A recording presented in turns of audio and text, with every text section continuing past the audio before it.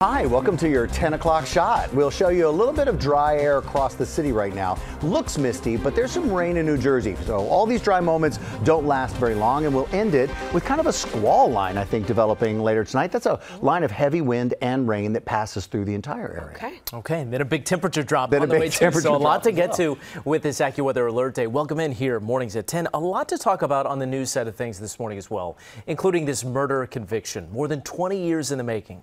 Two men found guilty of gunning down rap icon Jam Master Jay in his Queens recording studio back in 2002. Darla Miles has been covering this case for years. She's going to be here live to break down the verdict. And then there's also this. Our system is broken. I never would imagine that we have no rights. A Queens family buys their dream home only to learn that they inherited a squatter. Wow. Yes, and that means that they paid millions of dollars for a house that they can't even live in. Then, 7 on your sides, Dan Krauth got involved. He is going to stop by to show us what happens next. Super important story. And for most of us at some point, we've all wondered, what's the key to living a long life? As I get closer to my 70s, I think about it a lot. Well, some new research is out analyzing the 5 places with the highest proportions of people who reach the age of 100. Apparently, they all have 9 things in common. So get your pens and pencils out. We're going to make a checklist, and we're going to share those things with you coming up in just a bit. I still want to know your secret, the secret of looking so youthful. Being able to breathe and move and walk at the same time. Sometimes it's not all easy. I love how you cheated. You're like closer to 70s. I mean, 62 is closer to 70. That's, I mean, it's closer. How did you? Yeah. First of all, you act like you're still 25. There's no place but there. That's it. You look ahead. You can't look back. Speaking of a big temperature swing, yeah, or big number swing. I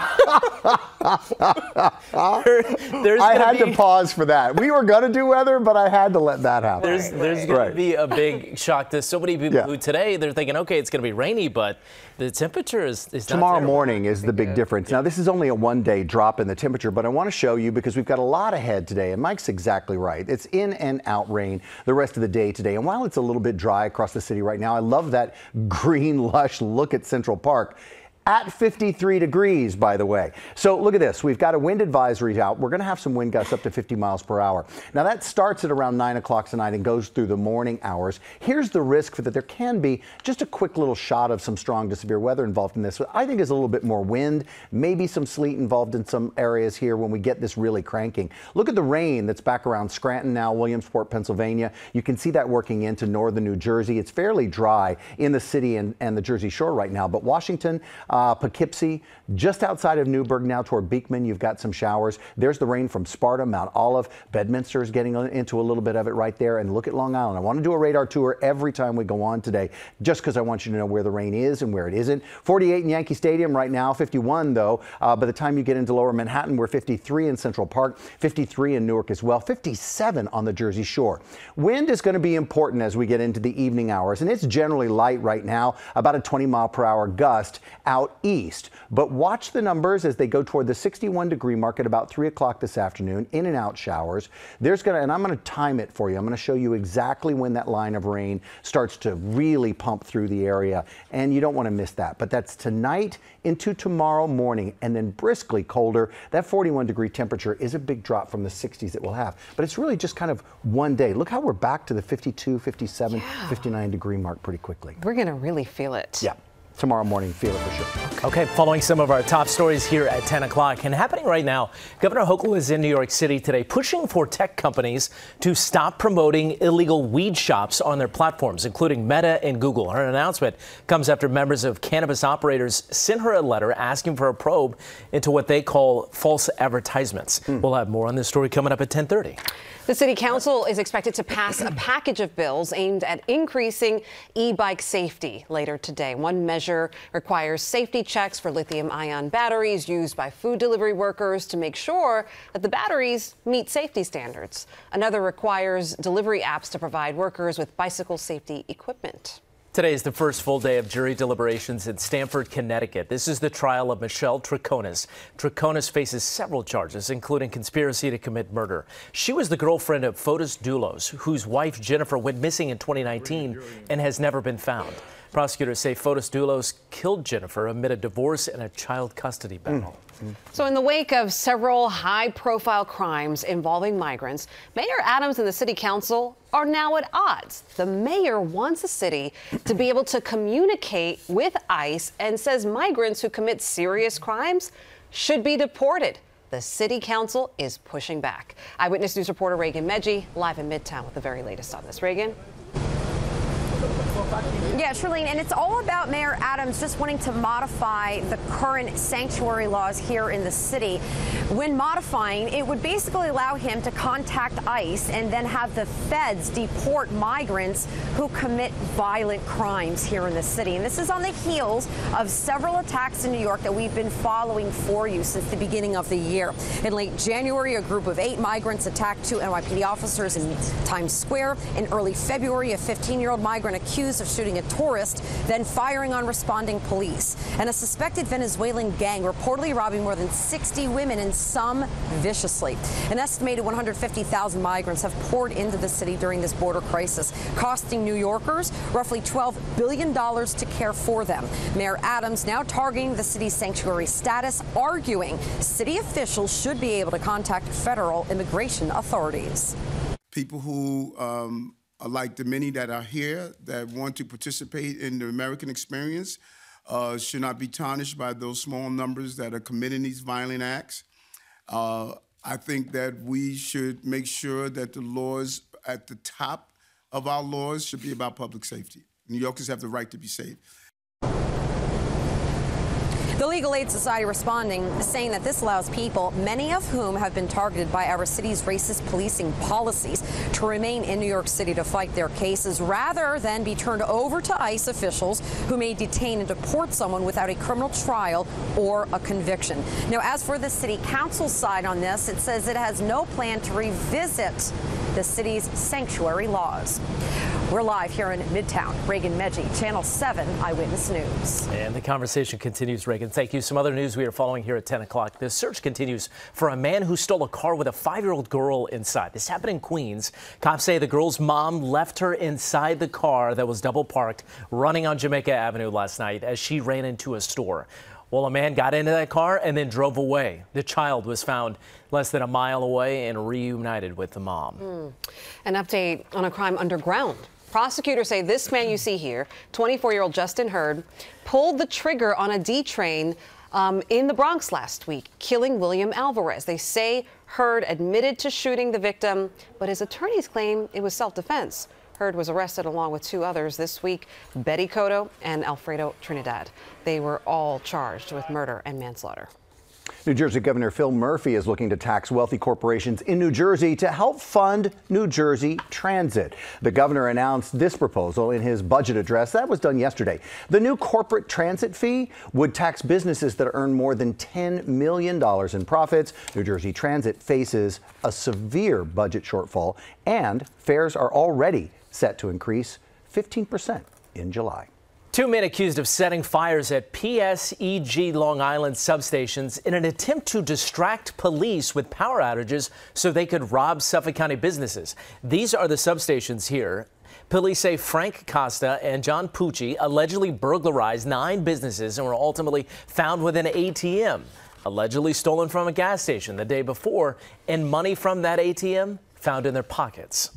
Voters in Bridgeport, Connecticut went to the polls for a 4th time to choose a mayor, and the Associated Press projects that Democratic Mayor Joe Ganim has won another term in office. With more than 95% of precincts reporting, Ganim has 59% of the vote compared to 38% for his opponent and former aide John Gomes, who ran as an independent.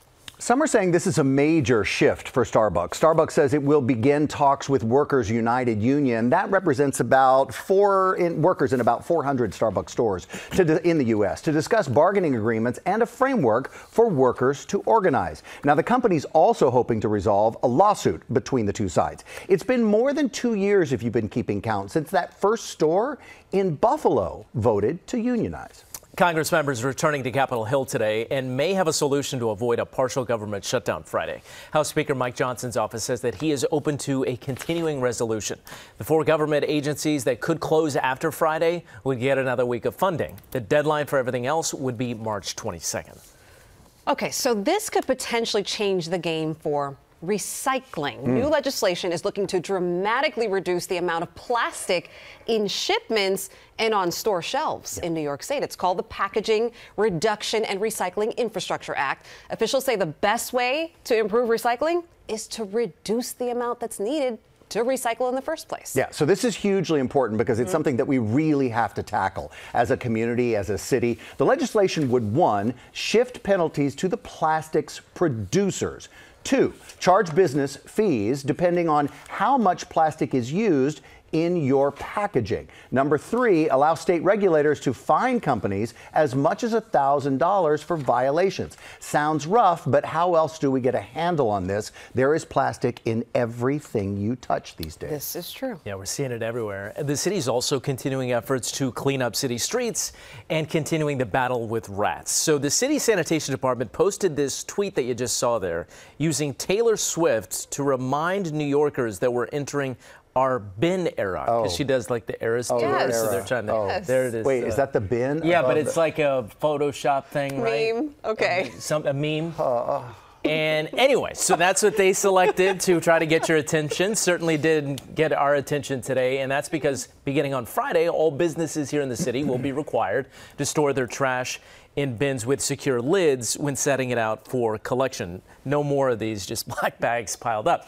So they can go out on the curb an hour before the business closes. There's 1 month of a grace period before the fines are going to be issued to these businesses. And of course, the conversation continues because we have DSNY Commissioner Jessica Tisch. She's going to be here live tomorrow to talk everything sanitation. Good. We'll ask her Taylor Swift songs as well, perhaps, because it got our attention. Did they ask Taylor for permission? I don't know about that. I wonder. Because there was a whole thing with fake Taylor Swift images online. So anyway, however, I will say, as somebody who owns property in New York City, I'm sure Taylor Swift is fine with that. Yeah. Whoever's going to do the fake, job. I don't know that was a real deep fake. I mean, we kind of knew it was a trash bin that wasn't really in the video. But all right. So researchers think that they have cracked the code when it comes to living a longer life. So we know the average life expectancy of Americans, at least, is 75. It's actually 76.4 years. Okay. So 76.4 years. All right. But there are places called those blue zones. There's a show I've been wanting to watch about these blue zones, right? Yes, you've been watching. Where people are 10 times more likely to live to 100. You see them here on the map. Take a good look. There's these specific regions of the world where these people have this in common. A team of researchers studied these people and emerged with the Power 9, or 9 lessons to live a longer life. So let's kick it off here. No surprise, staying active, but this doesn't mean you have to do an intense workout every day. We're talking about walking 4,000 steps, doing some calf raises at your desk, or just generally staying active can have the same benefits. They call them exercise snacks. Also, say yes to happy hour. Yes, wine has some health benefits, but we're really talking about the socialization here, and that's a theme, I think, being around other people who are also subscribing to this. Take time to decompress and de-stress. Lean toward a plant-based diet, and if you really have to eat meat, try to make it pork. Really? Interesting stuff. Now, they did this because they studied, as you guys pointed out, all over the world, these clusters of where people are living longer. So one of the things they say is find your crew. Being around friends and loved ones gives you that boost of a love hormone, which helps your physical health.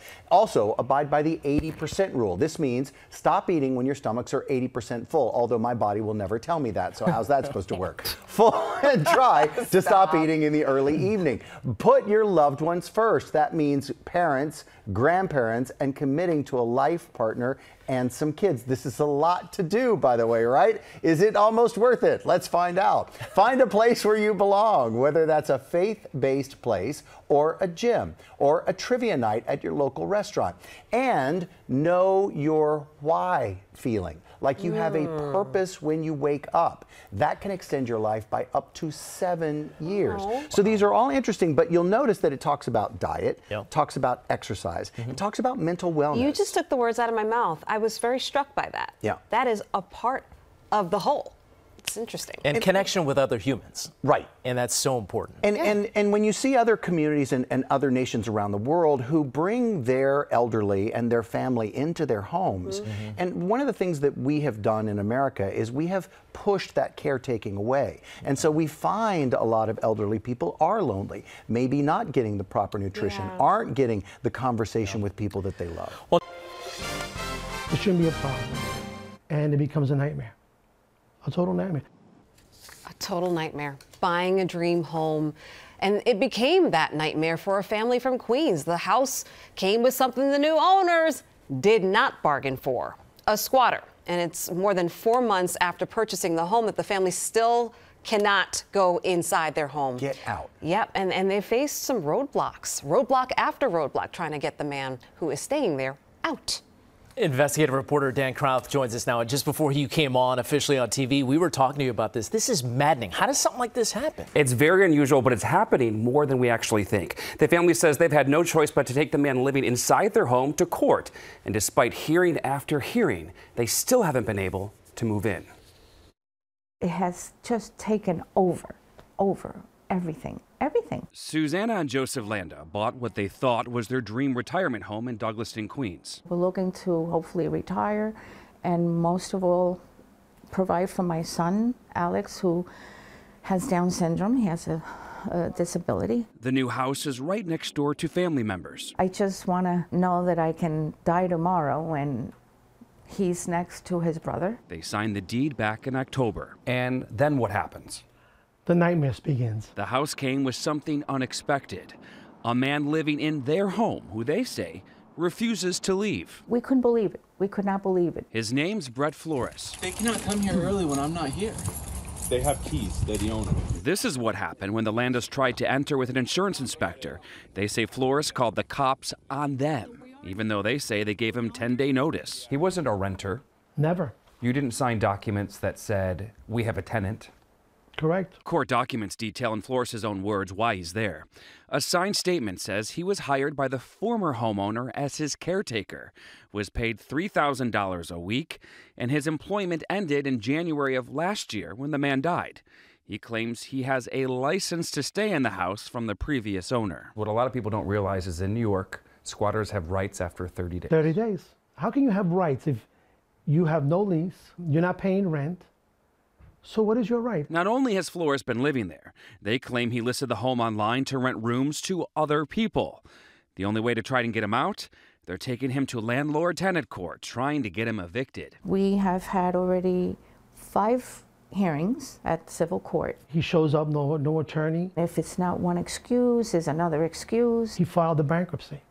So that prevents everything from going forward. Meanwhile, they've been paying all the bills. Leaving windows wide open 24 hours. Including thousands of dollars in utilities. It makes me feel completely forgotten in the legal system. Not able to do anything. As for Flores, no one answered the door. He did answer the phone. I'm doing my best to try to get your side of the story, so you're telling me to call your attorney? An attorney who told me You're going to settle it through the court system. no comment. Our system is broken. We have no rights. We have no rights at all. Nothing, zero. She says 0, and this might not have a resolution anytime soon because their next court hearing isn't until April. That's incredible. It is incredibly infuriating. My parents are homeowners, and they have been landlords many times over, so I know how liberal squatters' rights can be. Yes. So how often does this actually happen? It's hard to figure that out because the court does not categorize squatter cases, but we know that this is called a holdover eviction, and there have been more than 2,000 of those filed this year alone. That's anytime you go after a tenant for not paying, anything other than not paying, so all the other reasons. So it's happening a lot. We just don't hear about it. Yeah, I mean, that's the interesting thing. We both covered news in South Florida. I feel like you do hear these squatter cases in South Florida. What about New York? Is this relatively new here? Well, I already received a couple tips overnight since the promo was airing here on Channel 7 with people that have even more egregious cases. So this is an issue we're going to be looking into in the weeks and the months ahead. And I can tell you, I talked to a lot of attorneys that say that this problem got a lot worse during the pandemic because the courts were closed. It was even more difficult to get people out of homes that did not belong to them. And they're doing everything they can, right? There's no secret way to win this case. You have to go through the courts. And the average case for an eviction case in New York City, the average time frame is about a year. So this could not be resolved. Doesn't seem anytime fair. soon. Yeah, it doesn't. It's actually very infuriating. You'll have more coming up later this afternoon, right? Yes. Okay. We look forward to it. Thank you very much. Thanks, Dan. Jason himself was an amazing talent. Life ended far, far too soon. And I'm just glad that justice was served. Well, that justice took more than 2 decades, but 2 men have finally been convicted of killing rap icon Jam Master Jay. The pioneering DJ of Run DMC was gunned down in his Queens recording studio back in 2002. So much to talk about in this case, and not only just the long time of it taken, but Darla, you've done the special. You brought the information to us to News at 10, where we got to see it. So tell me about the verdict and how everybody's handling it. So first of all, Carl Jordan Jr. and Ronald Tennard Washington, both guilty of federal crimes. This is a federal case. We have to be very clear that this is a federal case.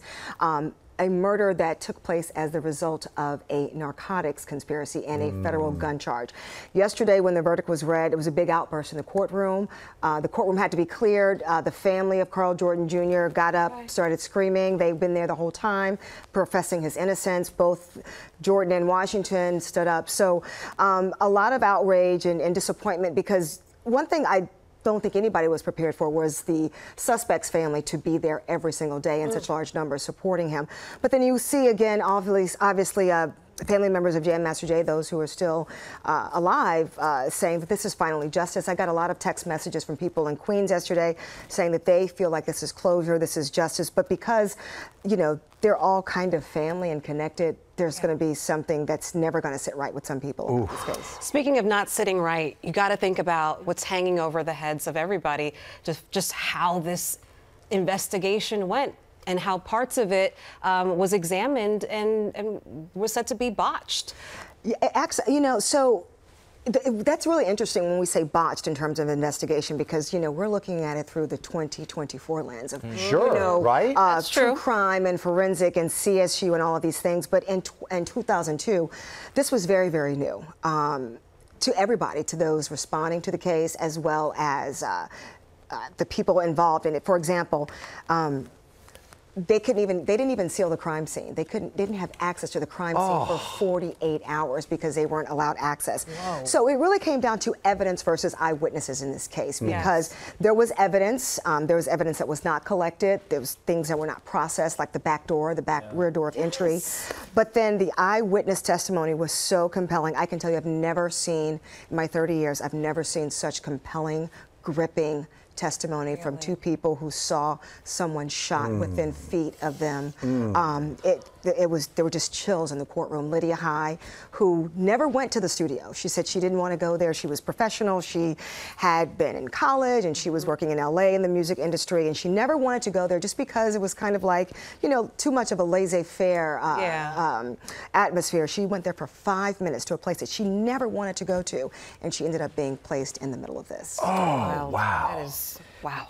I mean, after 2 decades, you know, as you mentioned, the family has some sort of resolution there, but you know, it's just horrible. I'm sure you're going to have a lot more to come. I know that you're working on more interviews and. I mean, this definitely begs a part 2. Not just because of the family dynamic. There were so many things that happened in the trial.